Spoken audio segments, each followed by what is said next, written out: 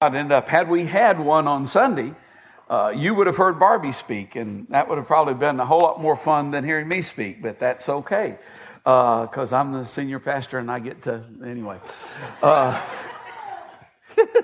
Will you put the, you can go ahead and put the, do what now? Oh, okay, it's happening. And she would have brought the traditional year-end message, and how many of you know what the traditional year-end message is?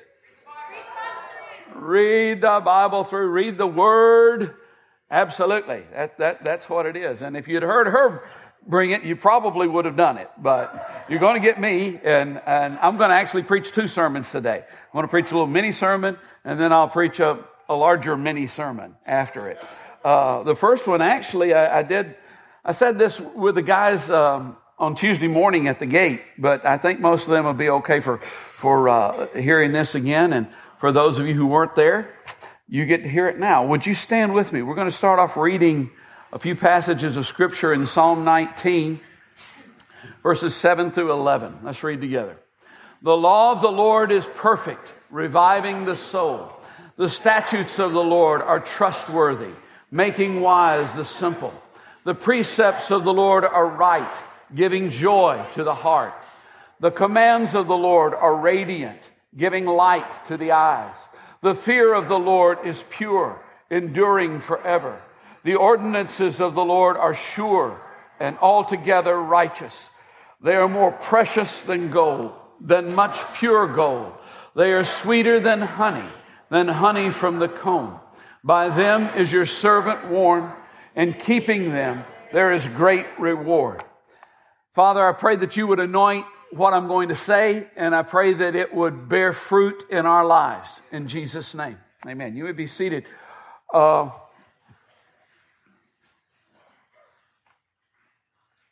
you picked up on the fact that I didn't say January, but I said June. I wonder how much of this you kind of picked up on. You know, how many of you in the coming year think there might be some occasion in which your soul might need some reviving? You know, or maybe you might need some wisdom for the simple, or maybe you'd like to have some joy for your heart. Yeah, or maybe you will need some warning about situations, or maybe you'd like a great reward. You know, all of these things are things that come from reading the Word. Now, I want to show you a little clip from a movie, and let me just preface it by saying this.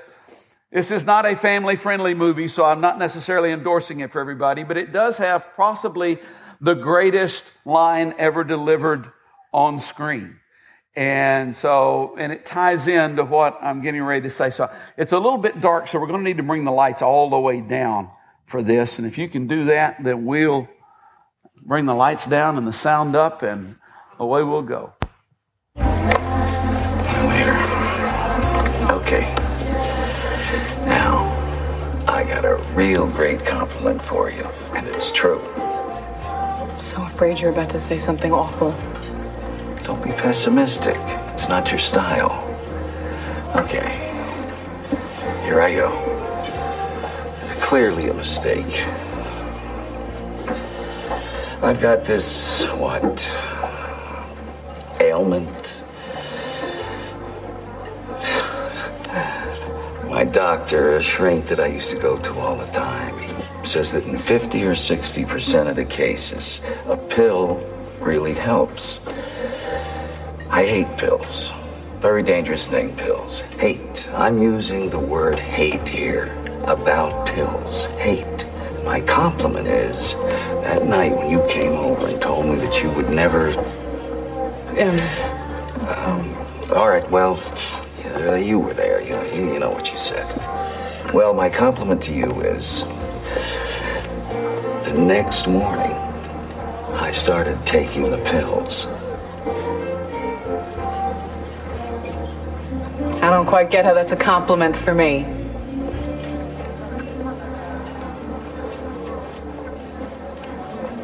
You make me want to be a better man.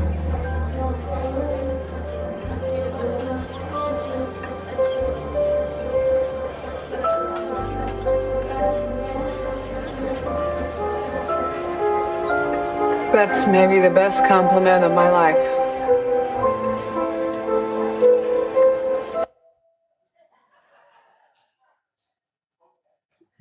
Two things, guys. One, remember that line. That will help you someday, okay? Two, when you look at your wife, when you look at your kids, remember that line. Do you look at them and they make you want to be a better man? And if they do, the absolute only lead pipe cinch way I know of you becoming a better man is to become a man of the Word. Don't search the Word in order to prove something or prove a point. Let the Word search you and change your heart and change your life. It will transform you into a better man. This is the 23rd year that I've been here at the beginning of the year. So for 23 years now, I've been saying, read the Word, read the Word, read the Word. And there's probably been 8 or 10 times, I don't know, maybe more than that. I hadn't really counted. I've had people come up to me toward the end of the next year and go, I did it. You know, you said to do it. I decided I was going to try, and I did it, and I plugged in, and I finished it. Wow, this is wonderful. And they've all been women. Not that there's anything wrong with women reading the Word. They need to.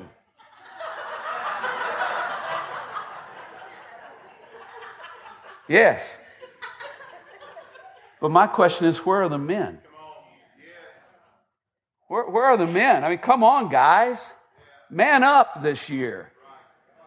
Become a better man. Become a man of the Word. That's really where it is. Now, let me also say this. I know that reading the entire Bible through in a year can be pretty daunting for people. And I've had plenty of guys who've come up to me and gone, well, I started and I got to Valentine's Day, you know, maybe they even made it all the way to March, you know, and before I just got so far behind that I couldn't possibly. Okay, let me throw you another possibility out there. Okay, how about the New Testament? Read the New Testament this year. You can, for less than 22 verses a day, you can read the entire New Testament this year. That means that if you'll give God 10 minutes of your day, you can read that portion of Scripture and have more time to think about it than it took you to read it. Say, well, what? Okay, where do you start? How do you start in Matthew? But and you can just mark them off if you want, 22 at a click. But there are some reading guides out at the Welcome Center. In fact, there's also some bookmarks that you can use to mark your place in your smartphone or your iPad as you're reading or whatever it is that you're using. They have bookmarks, and they have or actually a book. And then there's Bible reading plans, and if I'm not mistaken, the reading plan has an Old Testament and a New Testament section each day. Hey, there you go. So if the New Testament is all that you feel like you've got time for, just get that reading plan and read the New Testament part of it. Or you can go on. One of the things that I've purposed to do this year is I'm going to blog through the New Testament. So if you'll go on to the website, you can go onto the blog and you can see what the passage is for that day. Or you can see what I thought about it and you can argue with me. You can, there's all kinds of options of things you can do there. But I just want to encourage you. Man up, guys. Come on. Let's be better men for those that God has placed in our lives. Okay? And for God Himself. All right, now that was mini sermon number 1. Now we'll get into number 2. In 2011, we are going to. Oh yeah, I meant to show you this. Yeah, I should look at this instead of looking at y'all all the time. Notice how cool it looks to read the Word. It's not just, old guys with gnarled hands sitting over a candle. You can wear your shirt tail out and read the Word. It's okay. All right. In 2011, we are going to be laser focused every Sunday on Jesus. What he said, what he did, what others said about him, the encounters he had with people, who he was. Actually, we did this in 2010. In fact, we've actually done this virtually every Sunday that we've been here. We're even going to do it next Sunday when the goofy thing happens. But we're going to be laser focused. Now, there will be we're going to break it up into segments. We'll have series that we'll go through. We'll go through the greatest stories ever told. We'll go through miracles. None of the series will be over 8 weeks long. Most of them will be 3 to 4 weeks long. But every single one of them is going to be focused on Christ, because our lives need to be focused on Christ this year. And what I want to do is I want to set it up here today by getting into possibly, one of my favorite passages about Christ in all of Scripture, and kind of looking at just how important this guy is. I mean, seriously, and you may kind of go, that sounds trivial. You're almost trivializing it to say how important this guy is. No, we trivialize it. We don't know how important he is. We don't come close to knowing how important he is. And so we're going to kind of look at that today. And like I said, in this whole last year, even though we've gone through the Old Testament a lot and looked at some of those characters, that was about Christ as well. The Scripture says over in John 1 and 2, in the beginning was the Word was with God, and the Word was God. He was with God in the beginning. One of the titles that the Bible has for Jesus is the Word. He is the living Word of God. The Bible is the written Word of God. He is the living Word of God. And one of the things that, and some of you have heard me mention this before, but some of you hadn't, so it's worth mentioning again. One of the things that I found to be a very fruitful area of meditation is meditating on the fact that, okay, if Jesus is the Word and the Bible is the Word, then what's true about Him should be true about it, and what's true about it should be true about Him. And there's a whole bunch of different areas that you can bring that out. Over in Isaiah, it says concerning the written word, it says that my word always performs everything that I send it back. It will not return to me void. It will accomplish what I send it to do. Over in John chapter 17, when Jesus is praying, he says, I have finished all of the work that you gave me to do. I brought glory to you by completing everything that you gave me to do. It says in Psalm 119 that His word is a lamp unto our feet and a light unto our path. And Jesus says, I am the light of the world. It says in the Psalms that your word is established, fixed in the heavens, that it never changes. It says of Jesus Christ in Hebrews that He's the same yesterday, today, and forever. So those are just a few things, just some kind of things to begin to, get the wheel rolling that you can think about. But anytime you're looking in the Word, anytime you're studying the Word, I don't care if it's First Chronicles or if it's Matthew. Anytime that you're looking at it, you're looking at Jesus. I mean, He's there. He is all over it. And if you'll stand with me today, we're gonna read one more text together, and then I'll jump into this and we'll go quickly. Colossians chapter 1, verses 15 through 20. He is the image of the invisible God, the firstborn over all creation. For by Him all things were created, things in heaven and on earth, visible and invisible, whether thrones or powers or rulers or authorities, all things were created by Him and for Him. He is before all things, and in Him all things hold together. And He is the head of the body, the church. He is the beginning and the firstborn from among the dead, so that in everything He might have the supremacy. For God was pleased to have all His fullness dwell in Him, and through Him to reconcile to Himself all things, whether things on earth or things in heaven, by making peace through His blood shed on the cross. You may be seated. He is the image of the invisible God. What does God look like? Well, most of us kind of have this image. Old guy, long white beard, powerful, doing stuff, watching stuff, looking over things.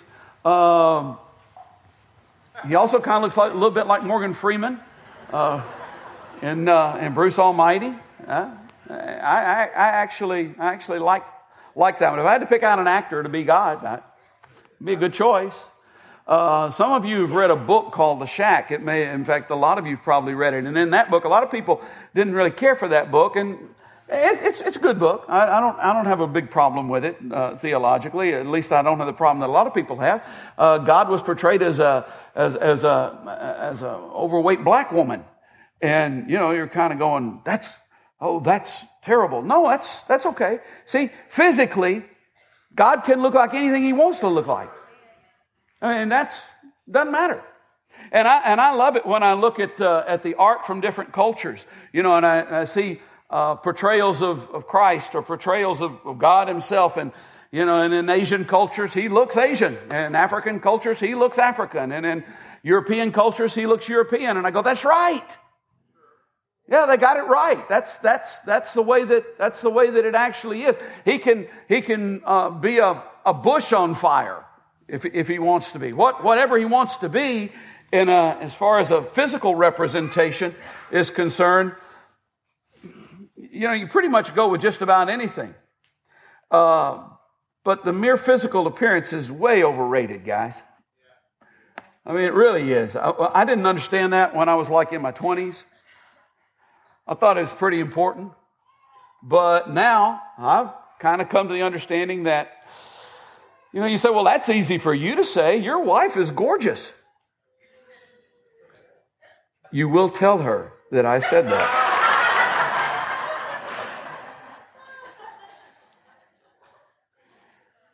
And it's true, she is, but you know what? That's not the part that makes living with her after 34 years and going on 35 years, that's not the part that makes living with her meaningful and fruitful and fun. It's not how she looks, it's who she is.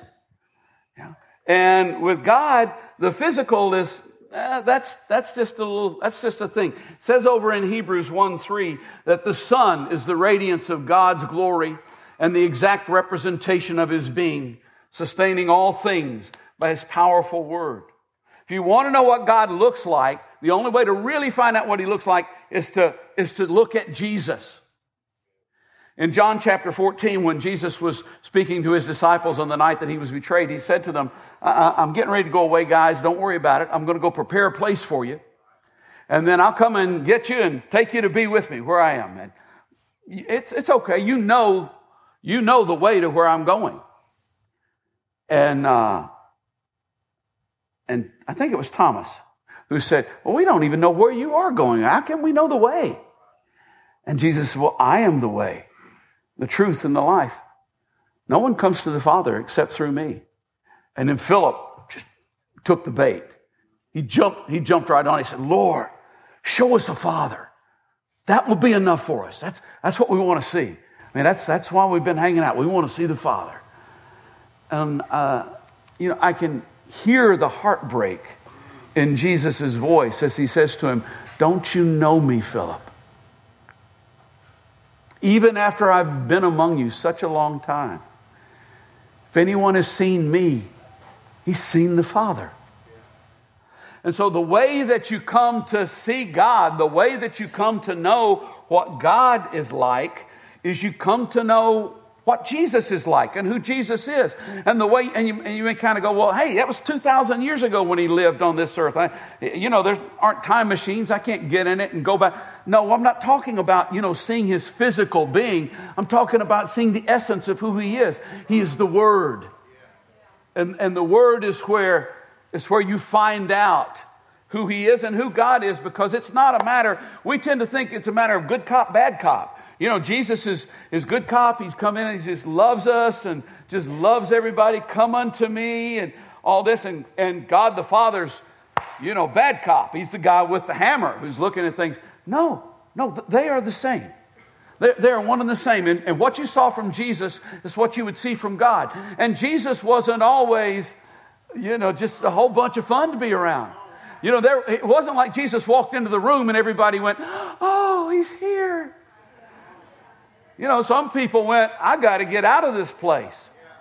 And some demonic activity started bubbling up inside of some people, manifesting and things. And others were kind of had nothing but complaints and bad things to say. And even if you were his friend, it wasn't always, cotton candy being around him. I mean, you wouldn't necessarily want to be Peter when Jesus goes, "Get behind me, Satan." He's going, whoa. Jesus was just real. And God is real. He's the most real you can imagine anything possibly being. It's what he is. So, he is the image of God. He is the firstborn over all of creation. Jesus is the only begotten Son of God. And I'll get into that in just a minute when we get down to that part. But before the material universe existed, Jesus was there. And as the Word, he was the agent in creation. When God stepped out and said, "Light be," the Word went forth. And Jesus is the Word. He was the agent. It says, in fact, it goes on in John to say, in 1 John, "For by him all things were created. Without him nothing was made that has been made." And what we read today, things in heaven and on earth, visible and invisible, whether thrones or powers or rulers or authorities, all things were created by him and for him. Now, at this point, I could go ahead and give some mind-boggling statistics about how big the universe is and everything in it. But two things. First of all, I would suggest, if you're interested in that you either read the book or look at the video of Rob Bell's sermon, Everything is Spiritual. A lot of numbers, a lot of statistics, big stuff and little bitty stuff and everything in between. It's pretty amazing. Also, I would say that,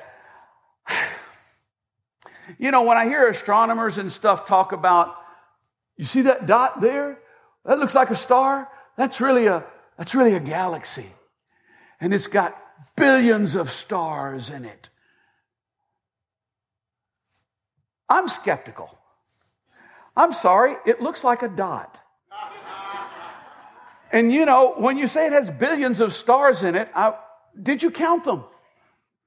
I think they're making some of these numbers up, just to be very honest with you when you get right down to it. But the truth of the matter is that the things that we can see, and even if they aren't making it doesn't matter.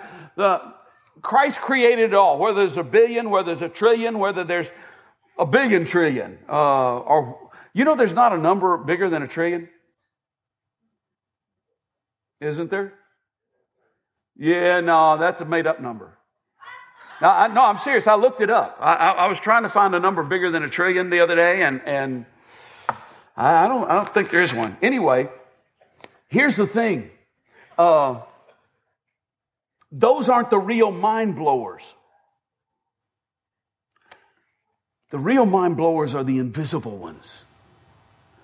The ones that cannot be observed, that cannot be quantified, that science can't touch.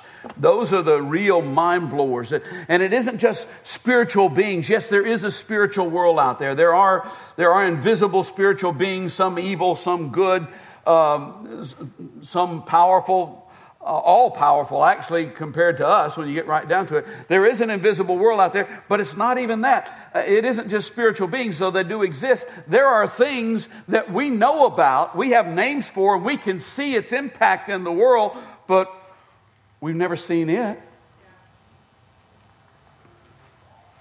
Love. What does it look like?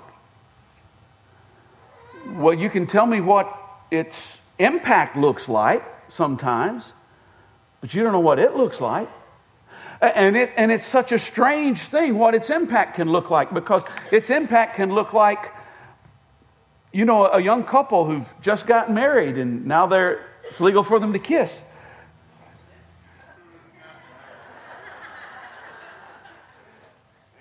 It can look like a mother with a newborn baby.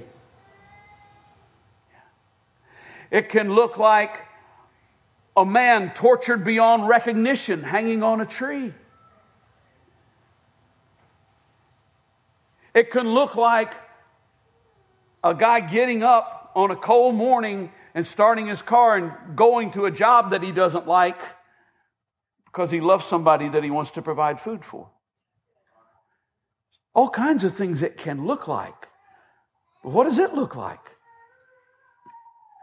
What about grace? We use that word. In fact, Shane in the gate on Tuesday morning taught about grace, and it was really good. But one of the things that really came out of it is you can't describe it. You really don't know what it is. We feel the impacts of it when we understand that His mercies are new every morning. Is that grace? Oh yeah. Yeah, that's grace. What does it look like? What does mercy look like? He created all of these. And beyond that, there are invisible wonders that we don't have any name for, that we haven't even heard rumors of, that are out there, that God has prepared and created, and Jesus is the one who put all those together. And in fact, He is the one who holds all things together. It says here. And it's not just referring to physics, though I do believe that He's what holds the physical universe together, quite frankly. I'm sure that most of you have been spending a lot of time lately searching websites for physics articles and articles on astronomy and things like that. I know I haven't, but I have come across one or two. And one of the things that I've discovered is that they've now decided that there's this dark matter out there somewhere, and it's what really holds everything together. And the reason why they call it dark matter is because they can't find it. They can't see it. I know what it is. I can't describe to you what it looks like, but I know what it is. It is His powerful word that holds everything together. But it's not just the physical. It's also governments, authority, civil order is held together by Him. You say, well, what's He got to do with that? All authority comes from God. All authority. In fact, the Scripture says that there is no one in authority that isn't there by His largesse. He allowed it to be there. You say, well, some people who've been in authority were stinkers. Some of them were pretty bad. Yeah, that's true. From where we sit, from where we look, but from where He is, I'm sure because of His love for us that He's always done the best for us we could possibly let Him do. We get right down to it. Living in a world without civil authority, without order, is a terrible thing. It really is. I've got a friend right now who's on the mission field over in Ivory Coast, and it's not a happy place to be because the country's getting ready to be ripped apart. Well, that's not where you want your family in those particular times. Order's a good thing, and it comes from Him. But it's not just the physical universe. It's not just political entities. Everything holds together. Our relationships hold together. Our very selves, our very lives hold together in Him. Our friendships, our marriages, our families. Those who, I've walked with the Lord for a pretty good while now. and have known people who walked with the Lord all of my life because I was born into that. And one thing that I've observed is that people who've genuinely not just got saved, but committed their life to following the Lord, becoming a disciple of His, that as the further they go and the closer they get to the end of it, they're still going to look old, okay? One of these days I'll look old, believe it or not. They're still going to look old, and things may go bad around them. But in here, it doesn't go flying apart. It holds together, and it gets stronger the closer they get to the finish line, quite frankly. In Him, all things hold together. He is the head of the church. Let there be no misunderstanding about this. No mere man is the head of the church. He is. Christ is. And the church is a very real and extremely important entity. To diss the church to basically go, I don't need the church, is essentially to diss Christ. And even worse than that, it's to diss his bride. And basically go, I mean, you can look at a guy and go, your body's ugly. And he might be okay with letting you say that, depending on, well, he just might be. But you look at him and go, your wife's ugly. You got a problem on your hands. He will come after you. The church is a wonderful thing, and it's an important thing, and it's a needed thing. It has its faults, but you don't just walk away from it and still claim Christ, because Christ is its head. You kind of go, all right, I'll take the head, but I don't want the rest of the body. It doesn't work like that. Guess what comes attached to the head? The body. I was, over a year or so ago, I wrote a blog that I'd forgotten about, but was reminded of again this week, and I went back and read it, and it reminded me, man, that's good. It was about the church, really, is what it was about, but it was, I used the analogy of when I was a kid. One of the things that my mom used to say all the time was, you going out in the yard and play now. And especially if we had friends over. Y'all go out in the yard and play. Now, we didn't have PlayStation 3s or we didn't have Pong. We had a black and white television set, okay? But we were still just as lazy as kids are today. And we enjoyed playing, and not doing anything. But moms, I don't know, maybe had a little more backbone then, I guess, or something. And they went, you get out in the yard and play, and I mean right now. And so that's when you go out and you play. And you know what? My favorite memories from childhood are not sitting on the couch and watching the Mickey Mouse Club. My favorite memories from childhood are getting out there, man.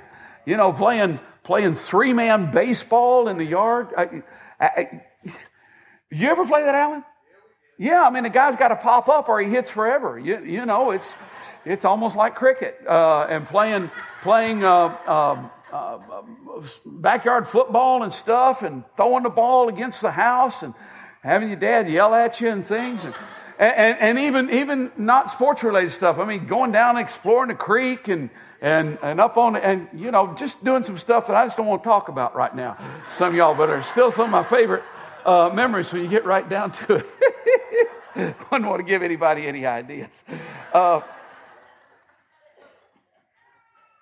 And that's really kind of like the church, because I think God would often say to the church, now y'all get on out in the yard now.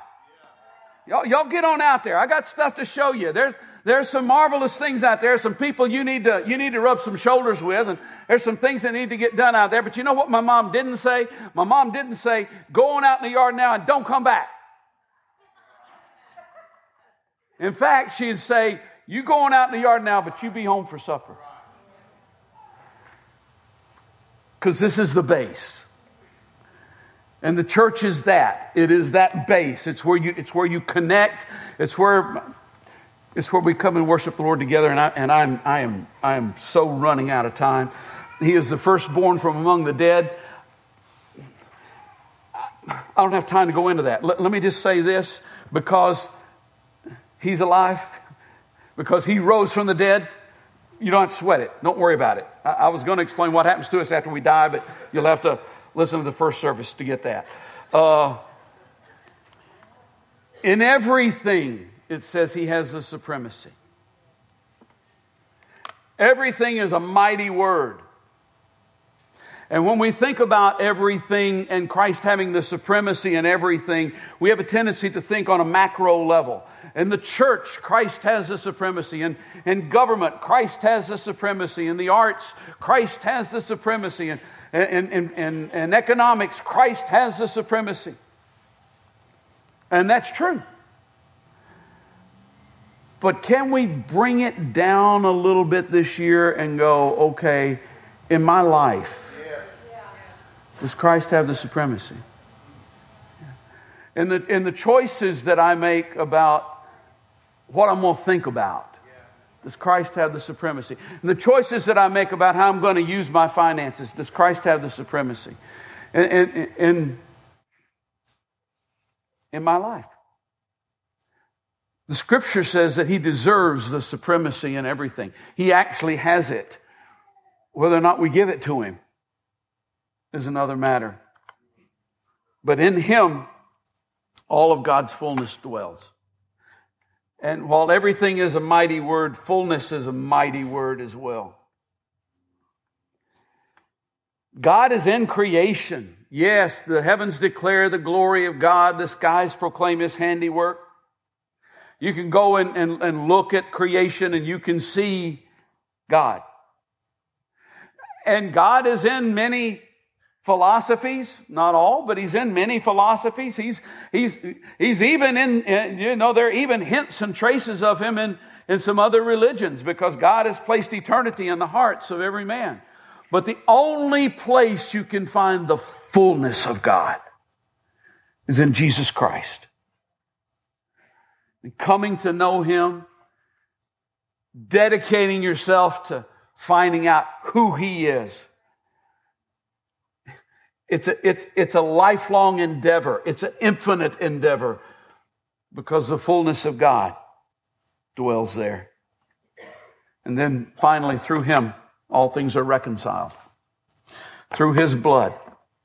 Reconciled is a beautiful word. It also implies that we were once at a place where we aren't anymore. You aren't reconciled to a stranger. You become reconciled to someone you once had a relationship with. And you're brought into reconciliation. Mankind, the creation, the planet, all of it used to be in a relationship with God that it has lost. But through the blood of Jesus Christ, all of it is going to be reconciled. And you go, well, wow, that doesn't even sound like you need to do anything, right? Well, if you're a tree, right. Or a squirrel. But if you're a person, you've got to accept that reconciliation. In C.S. Lewis's Chronicles of Narnia, in the last book, The Last Battle, he has this situation where some of the dwarves, bad dwarves, some of the dwarfs enter into Aslan's land, but they don't know they're there. And they think they're in a stinky, dingy little shack. And people are walking all around them, kind of go, what's up with those guys? They don't know where they are. And unless we accept that reconciliation, look for Him, desire to know Him. Hey, the world may be reconciled, but we won't know where we are. And as we go through 2011, every day, Michael was saying, I want to have Christ be more of my life every day. Let me put it in this context. Every day, look for that reconciliation. Look for the reconciliation that He has bought with His blood somewhere in your day. Look for it in your home. Look for it in your marriage. Look for it on your job. Look for it at the grocery store. Look for it inside of your own life and the things that are going on in your life. Look for Him. Because He has the supremacy in all things. And in all things He has provided reconciliation with God Almighty. Would you stand with me?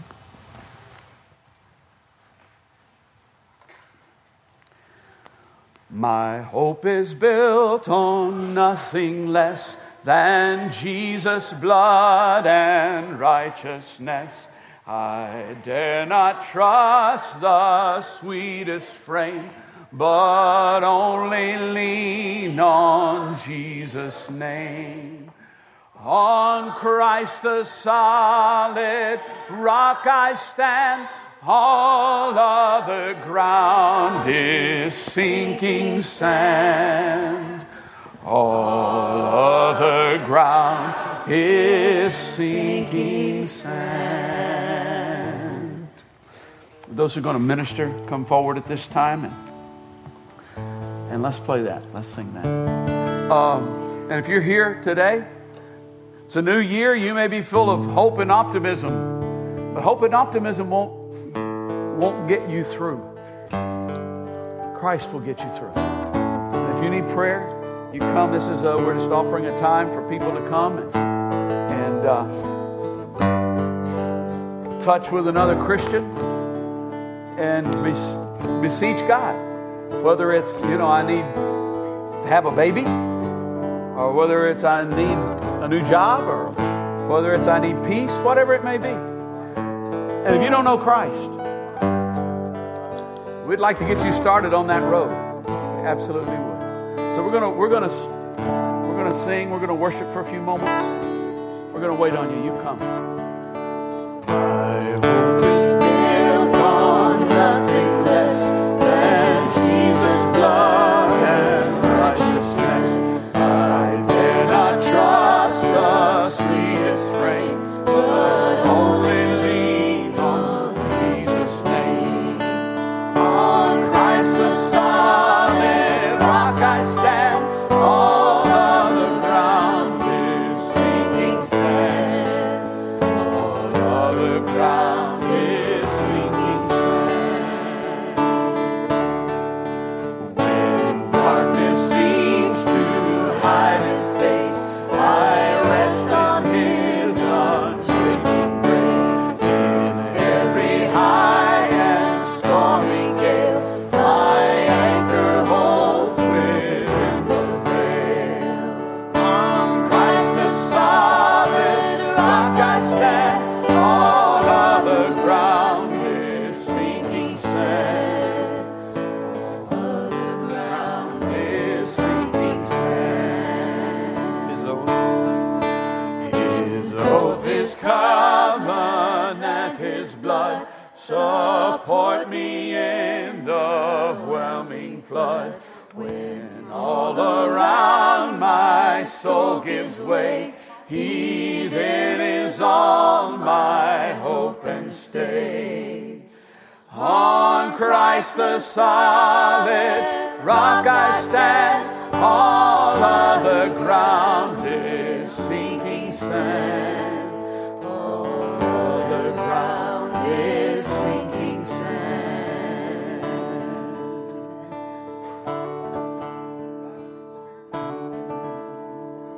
When He shall come with trumpet sound, oh, may I then in Him be found, just in His righteousness alone, for lest to stand before the throne. On Christ the solid rock I stand. All other ground is sinking sand. All other ground is sinking sand.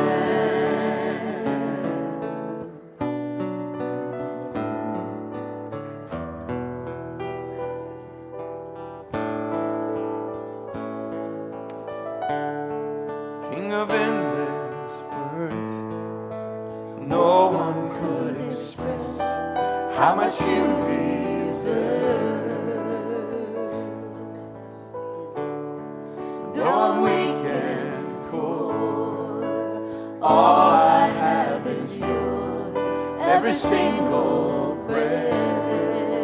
I'll bring you more than a song. I'll bring you more than a song.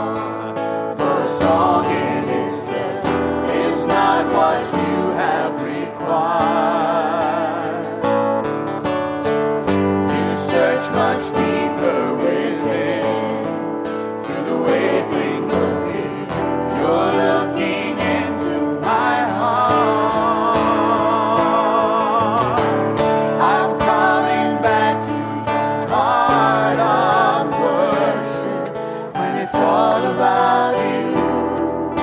It's all about you, Jesus. I'm sorry, Lord, for the thing I've made it. When it's all about you, it's all about you, Jesus. King of endless world. of endless world. No one could express how much you deserve. Though I'm weak and poor, all I have is yours. Every single breath. So I'll bring you. Yes. I'll bring you more than a song, for a song in itself is not what you have required. You search much deeper within to the way things appear. You're looking into my heart. I'm coming back to the heart of worship, when it's all about you. It's all about you, Jesus. I'm sorry, Lord, for the thing I've made it. When it's all about you, it's all about you, Jesus.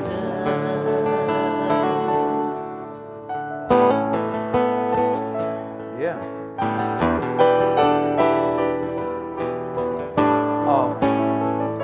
Don't forget next week, something unusual this way comes.